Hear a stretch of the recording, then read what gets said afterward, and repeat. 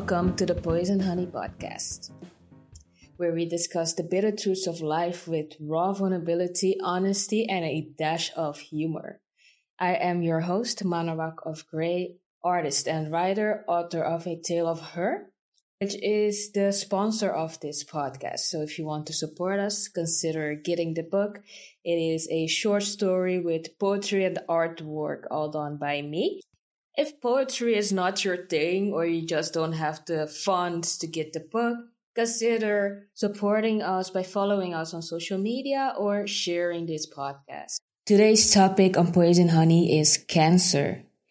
Cancer is the leading cause of death globally, and it can be due to several things, right? It can be due to habits such as smoking, also bad eating habits, but also it can be due to environmental causes such as pollution.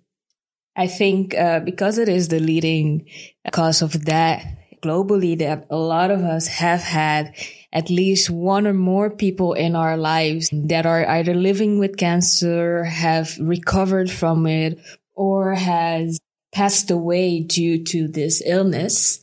And it's very interesting because there's, I guess, not only for this illness, but in general, you get people that are in life set back by obstacles that they are faced with and kind of give up in a sense.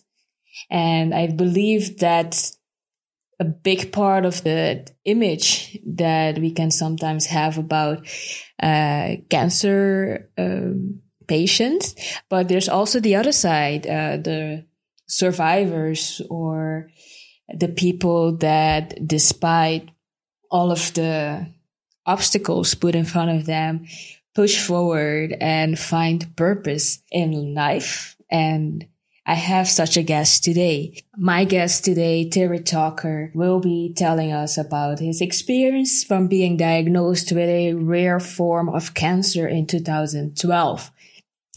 At which point he decided he could succumb to the debilitating distress and misery, or he can learn to embrace it and use it to become a stronger and better human being. Terry has noted 4 truths that he goes by, and I find them really interesting, so I want to share them with you before we go into the interview. Control your mind, or it will control you. Embrace the pain and discomfort we all experience in life and use it to make you stronger and more determined individual. What you leave behind is what you weave in the hearts of other people. And at last, as long as you don't quit, you can never be defeated. Very interesting guest today. Without any further ado, let's get into the interview.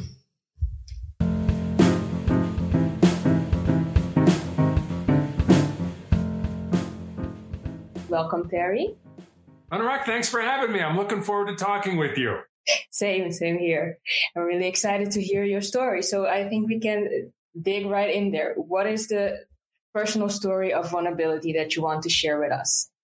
Sure. I'll kind of give you the condensed version, and then you can kind of pick a rabbit hole that you want to go down, and we can talk about whatever you like. So I was born and raised in Chicago in the United States. I'm the oldest of 3 boys. You can't tell this from looking at me or from my voice, but I'm 6'8" tall, and I played basketball at a military college here in the United States. And when I graduated from college, I moved home to find a job. I'm really going to date myself now, but this was long before the internet was available to help people find jobs. And fortunately, I was able to find that first job in the corporate headquarters of Wendy's International, the international hamburger chain. Yes. Unfortunately, so you're familiar? Okay.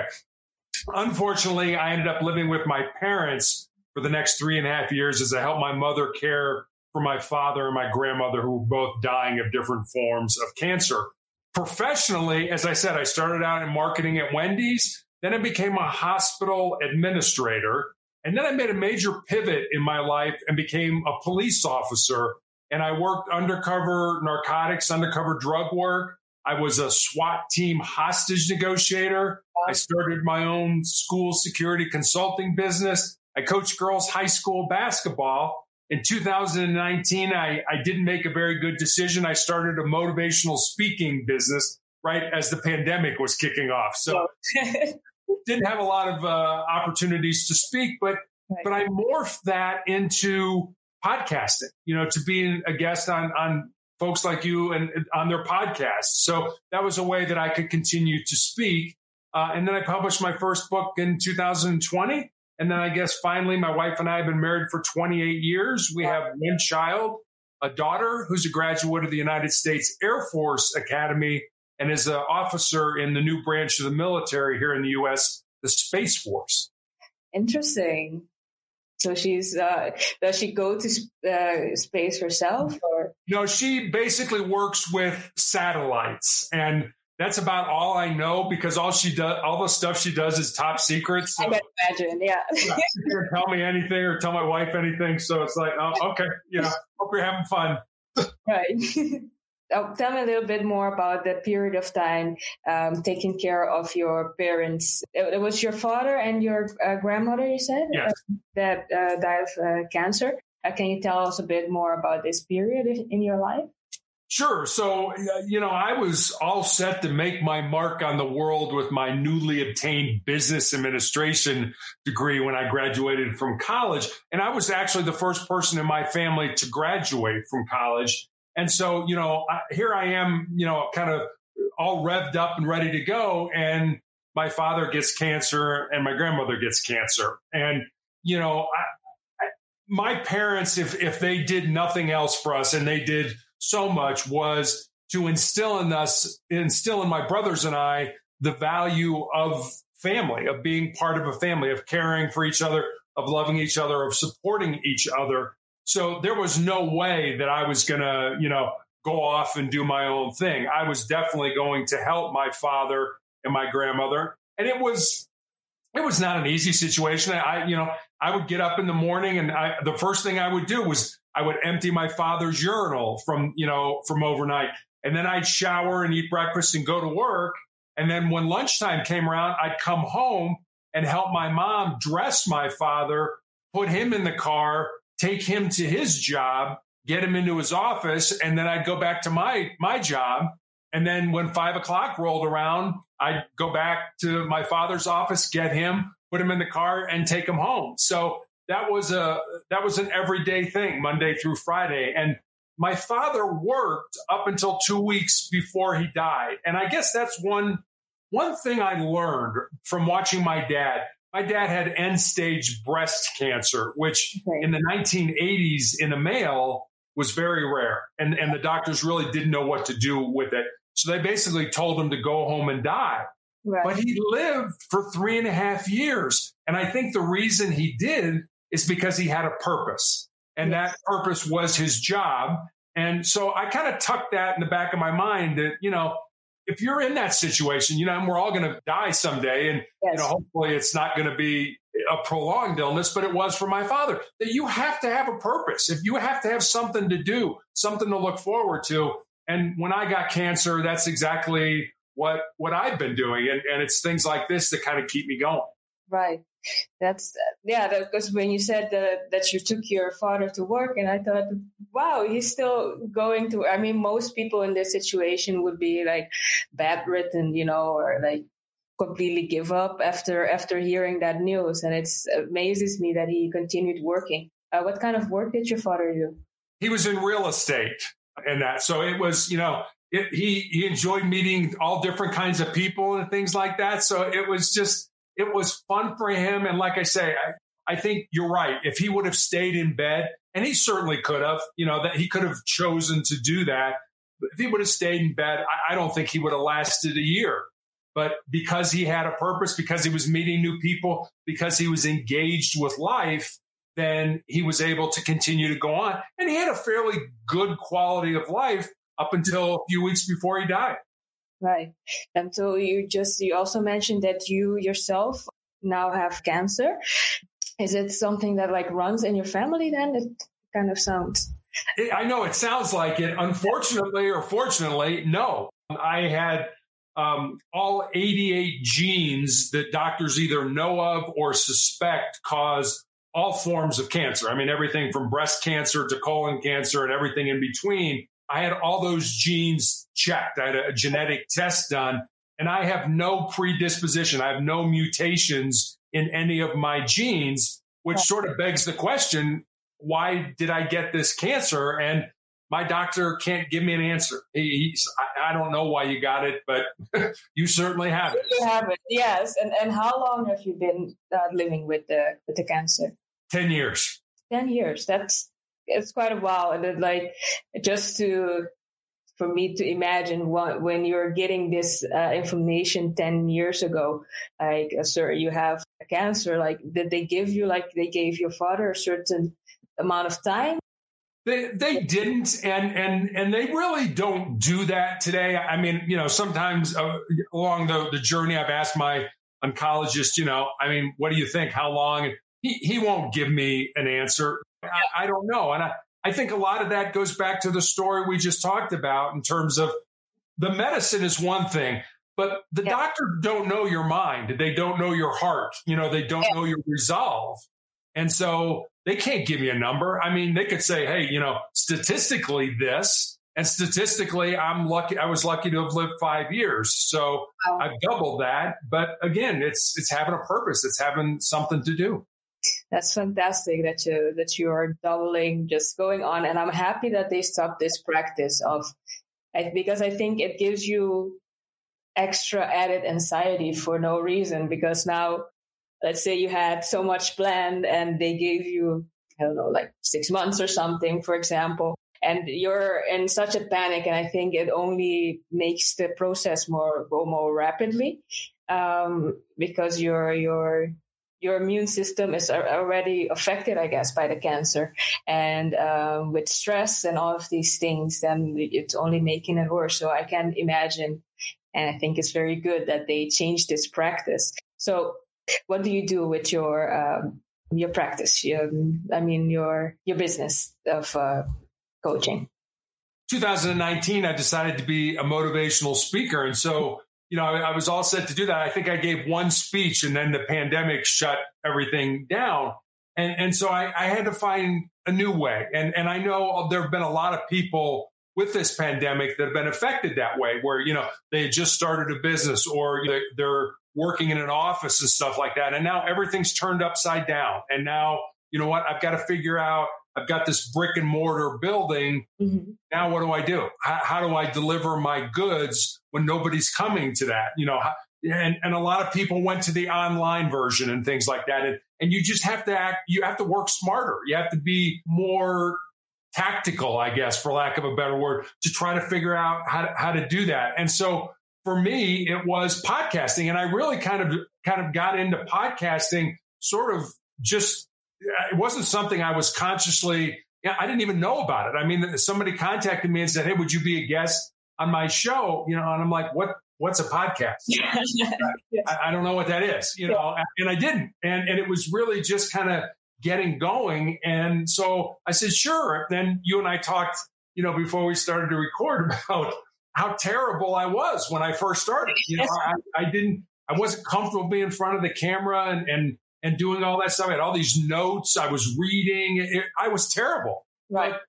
But, like everything else in life, the 1.0 version is not nearly as good as the 2.0 version and the 3.0 version. We get better as we practice, as we do more things. We make mistakes, and that's part of life, making mistakes. I always when I talk about my cancer, I talk about how pain is inevitable in our lives. And it doesn't have to be cancer pain or any kind of an illness. It could be flunk a test at school, or you break up with your boyfriend or your girlfriend, or you don't get the promotion at work that you think you deserve. Pain is inevitable. Suffering, on the other hand, suffering's optional. Suffering's what you do with that pain. Do you use it to make you a stronger and more determined individual? Or do you wallow in it and feel sorry for yourself and want other people to feel sorry for you? I mean, a lot of people did that. A lot of people were like, you know what? This pandemic has taught me that I need to change things and I need to go a different route. Whereas other people, it's paralyzed them. It's, oh, I can't do anything. Oh my God, this is horrible. I'm just going to sit on my couch and watch television all day or something like that. Yeah. That's two different ways of attacking the same problem. And so that's kind of, I just chose to grab onto the hand of faith as opposed to the handle of despair and doubt. So that's kind of how I've managed it for the last couple of years. In a way, it does come back to what you were saying earlier about having a purpose. When you're describing the two type of people, the kind of divide, that you have people with purpose that found a way to go on to do something with their lives, and other people, I guess, maybe were comfortable in the life that they had before and thought that this will just continue like this, and then this happens out of nowhere that no one was like expecting it to happen this way, and then you don't know what to do. So this is one of the things you teach then. Like, let's say if I came to you for advice, like how would that process be? What are the steps that you impose?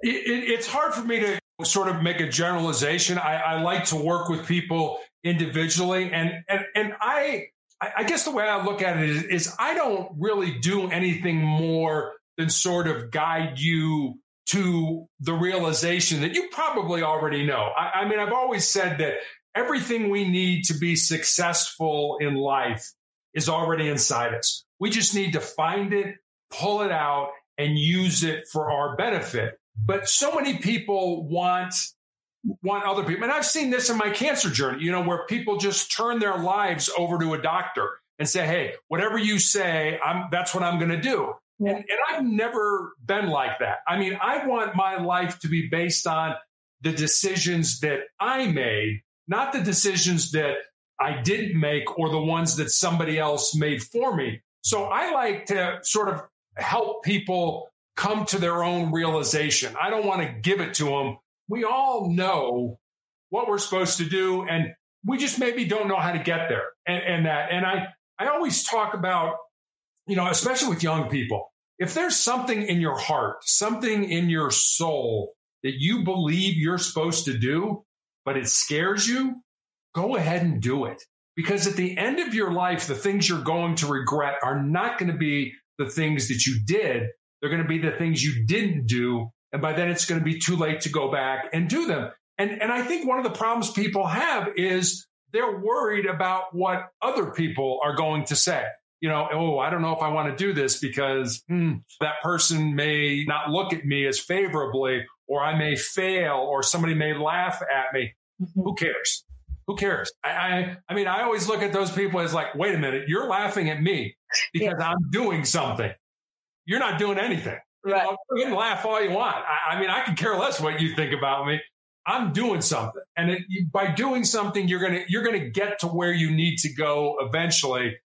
But people don't want to fail. But failure is a part, and it's a huge part of success. Nobody's successful. They just go out there and they're successful. They fail, and they fail often. Right. And then they get there. And that's when people don't want to fail. It's like, well, sorry, that's the work you need to put in so that you can get to success on the other side. Right. I can't tell you how many times I personally failed to get this podcast going because it had a different format before with my friend, and we were going to do. Are you familiar with the Red Table Talk? I don't think so.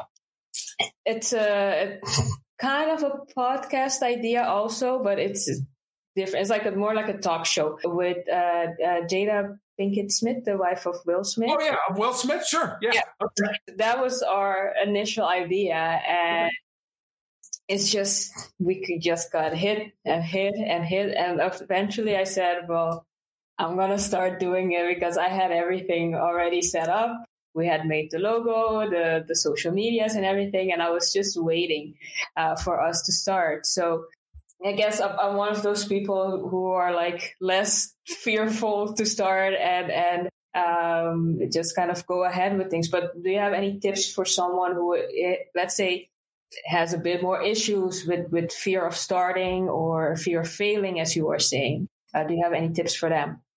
Yeah, fear is a great motivator.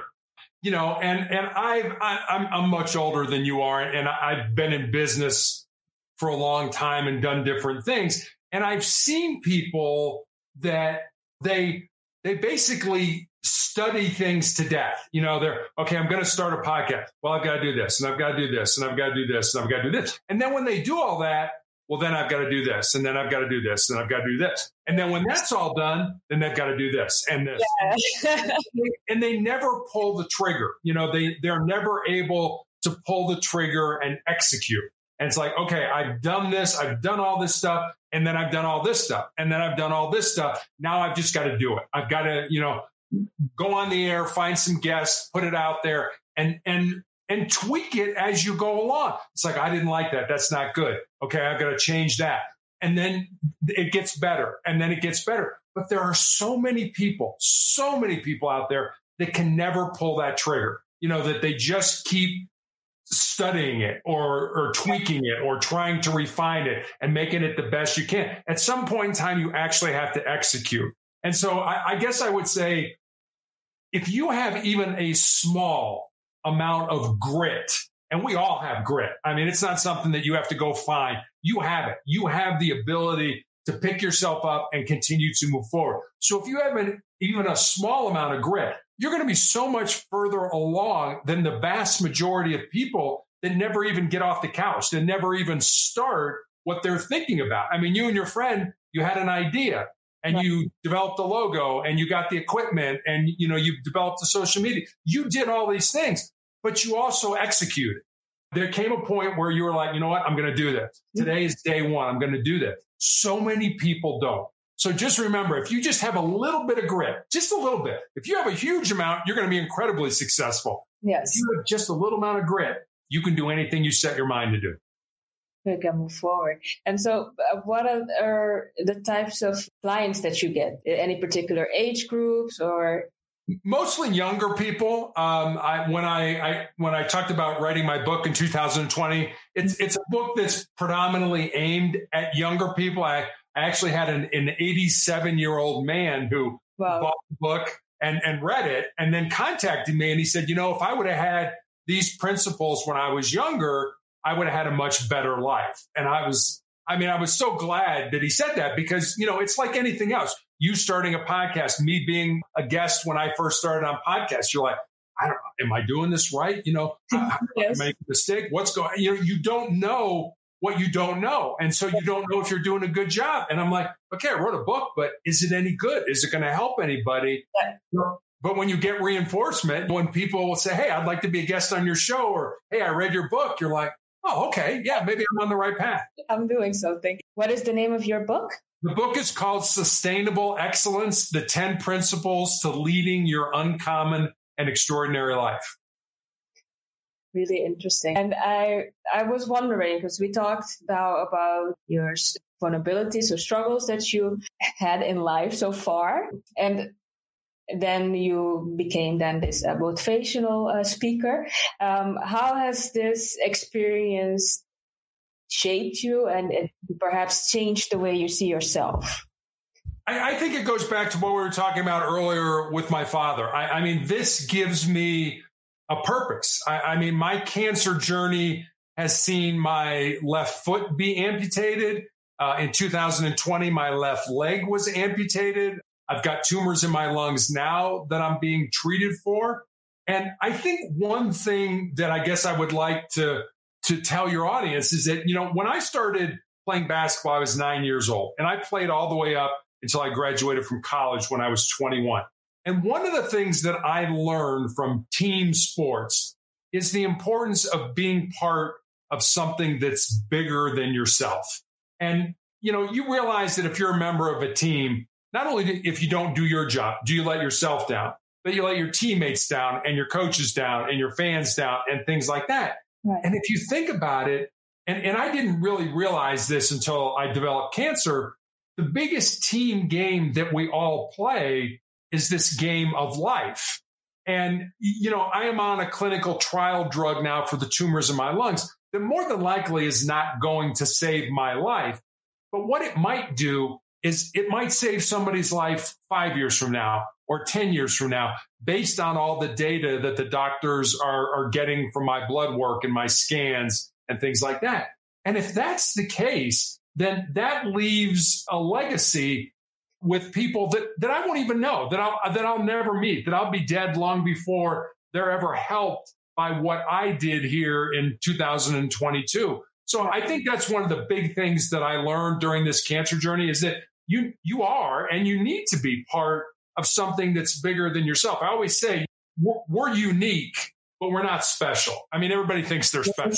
Yeah, I mean, yeah. you owe me something. Life doesn't owe you a thing. I got news for you. But you are unique. I mean, your gifts, my gifts, they're not the same. You have special and unique gifts. I have special and unique gifts that I need to use to find my purpose and live that purpose. So I guess that's one of the big things I learned is to be part of something that's bigger than yourself. Yeah, as you said, essentially, I thought maybe letting go of the ego in some sense, because we're so self-involved. I mean, I myself have that issue sometimes, right? We all do. Yeah. In a sense, maybe it's also the culture that we are living in currently. But yeah, I do agree that once you start using your talents and letting go of the ego a little bit and working together, that you come much, further. I'm thinking in Dutch for some reason today, but you get much further ahead working together than trying to do everything by yourself. And perhaps this is also something that can help with the fear aspect of if you're able to find, let's say, a tribe or a group of people that want to go in the direction that you want to go in, that this helps you to lessen the fear, lessen the anxiety, and just start. But yeah, some groups are also perhaps in a way peer pressuring. Maybe this can cause people more fear as well and anxiety. Do you have any tips on dealing with like peer pressure? Yeah. I've always said that, if I didn't know you, but if I knew the 5 people that you hung around with the most, I could probably tell you a lot about the type of person that you are. And I think that's an important thing. If you aren't hanging around people that are caring and motivating and uplifting you, get those people out of your life. You don't need those people in your life. I don't care how popular they are. I don't care, how connected they are. I don't care how rich they are. It doesn't matter. If they don't have your best interest in mind, they're really not your friend. They're just kind of an acquaintance. And I'll tell you, when you get cancer, you really find out who your friends are. You really find out the people who are around you. So I guess I would say, get those negative people out of your life and surround yourself with people that love you, that care about you, that want what's best for you. And the problem with that is if you and I are good friends and you say to me, oh, Terry, you're kind of messing up here. What do I do? I'm like, oh, you're not my friend anymore. No, I'm telling you right now, that person is your friend and they are a true friend because they're willing to tell you the truth. They're willing to be honest with you at the expense of potentially you losing the friendship, losing the relationship they have with you because they love you enough and they care about you enough that they want you to be successful. So if you don't have those people around you, or if you have people that are negative or toxic or that are putting pressure on you to do things that you don't want to do or you don't think you should do, then get those people out of your life. And again, I understand, especially when you're young, you want to be around people because, they're cool or they're the in people or they're, And if those people don't care about you, why would you want to hang around those people? Get them out of your life and surround yourself with people who care about you and people who are willing to tell you the truth, even at the expense of the friendship or the relationship that you have. Right. And what if one can't handle the truth, so to speak? This happens as well. No, that's good. Right.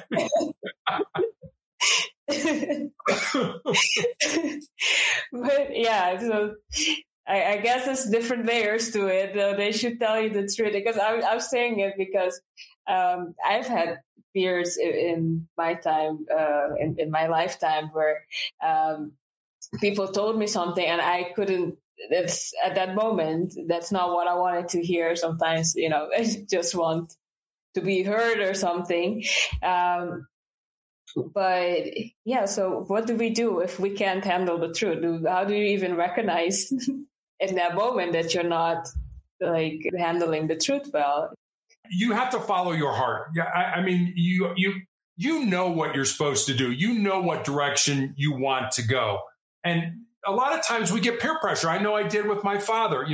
My grandfather was in law enforcement. And when I expressed an interest of going down that road, my dad was like, oh, no. You're going to go to college. You're going to major in business. You're going to get out. You're going to get a great job, get married, have 2.4 kids. Exactly. Yeah, my dad had my whole life planned out, but it was the life that my dad wanted me to live. It wasn't the life that I felt I was supposed to live. And that's a hard thing to deal with. We talked about peer pressure a minute ago. What about family pressure?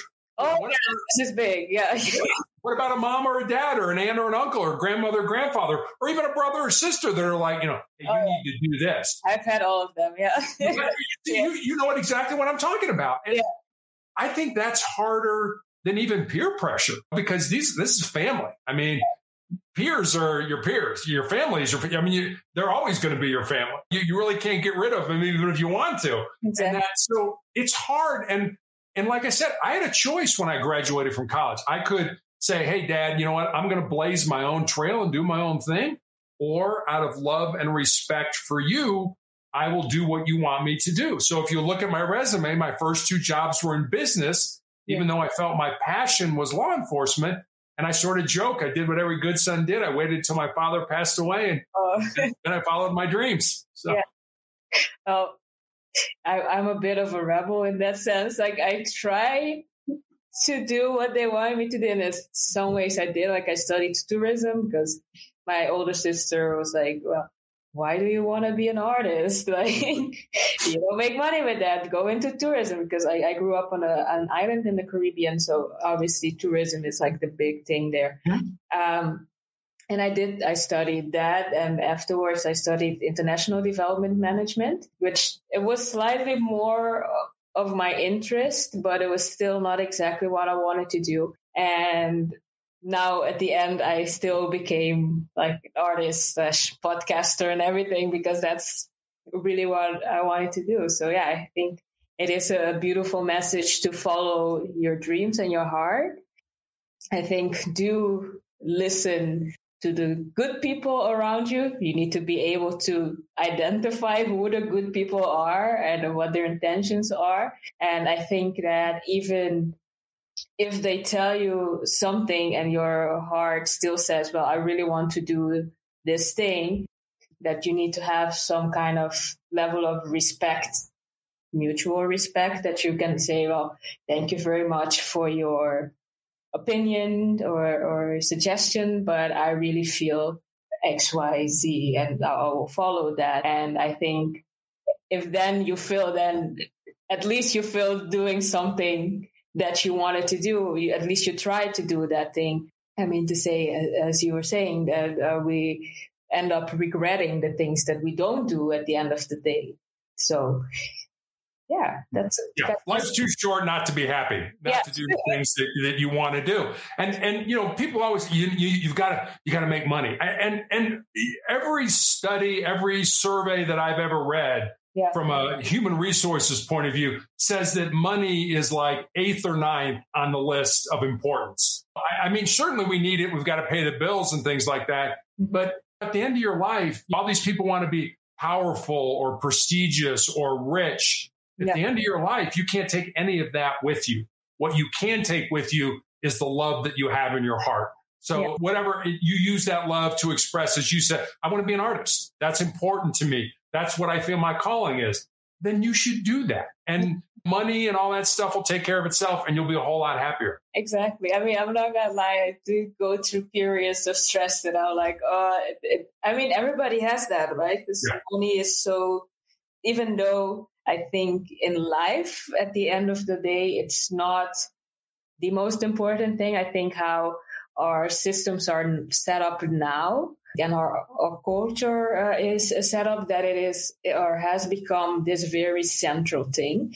And I think for that reason, we stress about it. But if we really take a step back and think that it's not the most important thing, indeed. And yeah, I really see all my drawings here. I do really want to be an artist. Yeah. So, yeah. See, is there anything else that we want to share with the audience today? I guess I'll leave you with maybe a call to action, something that might help you alleviate some of that stress. And I try to do this from time to time. I don't do it all the time, but every now and then I'll okay, for the next 30 days, I'm going to imagine that everybody I come in contact with is going to be dead tomorrow.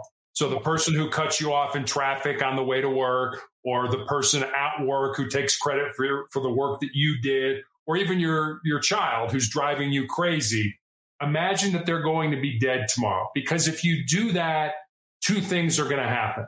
Number one, you're going to be a whole lot happier, and you're going to have a whole lot less stress in your life. So I think it's, we get mad at people, and then we realize we're all connected. We're all together. We're all in this. I have a very deep faith in God, and you go back to the Bible, and it's like God made man. And then God realized it's not good for man to be alone. So put man to sleep, and I made woman. And that's not so much about man and woman as it is our interdependence on each other, that we need to care about each other. We need to take care of each other and stuff like that. And sometimes people make that very hard for us to do, as I'm sure you know. People drive you crazy. But if you imagine that they'll be dead tomorrow, it kind of changes the parameters. It kind of changes the focus of what I can't stand that person. Well, what if that person was going to die tomorrow? How would you feel differently about that person? So maybe I would leave that with your audience. For the next 30 days, everybody you come in contact with, imagine they'll be dead tomorrow, and see how that changes your perception of stress and how much happier you can be in your life. Right. So just to be sure, we're not wishing they're dead tomorrow. No. We're just imagining, what if they weren't there tomorrow? Exactly. What if they weren't in your life tomorrow? Exactly. Right. I have a bit of dark sense of humor sometimes. I like it. No. I have to set that boundary just in case someone misunderstands what we're saying. I totally get it. Yeah. Okay, fantastic. Well, and let's say someone listening right now that is completely in love with your story and your teaching method and the guidance. How can they reach you and get this book or information about your work? So the book itself is available pretty much anywhere you can get a book online. You can get it through Amazon, you can get it through Apple iBooks, you can get it through Barnes & Noble. I don't know if Barnes & Noble bookstores are where you are, but you can get it anywhere you can get a book online. In terms of reaching me, I think that another great example, when I started my blog, people were like, you should start a blog. I'm like, I'm old. I can barely turn my cell phone on in the morning. What do you mean start a blog? I don't know what that is, Yes. And so I was like, okay. And so I decided I was going to do it. And it was 4 pages.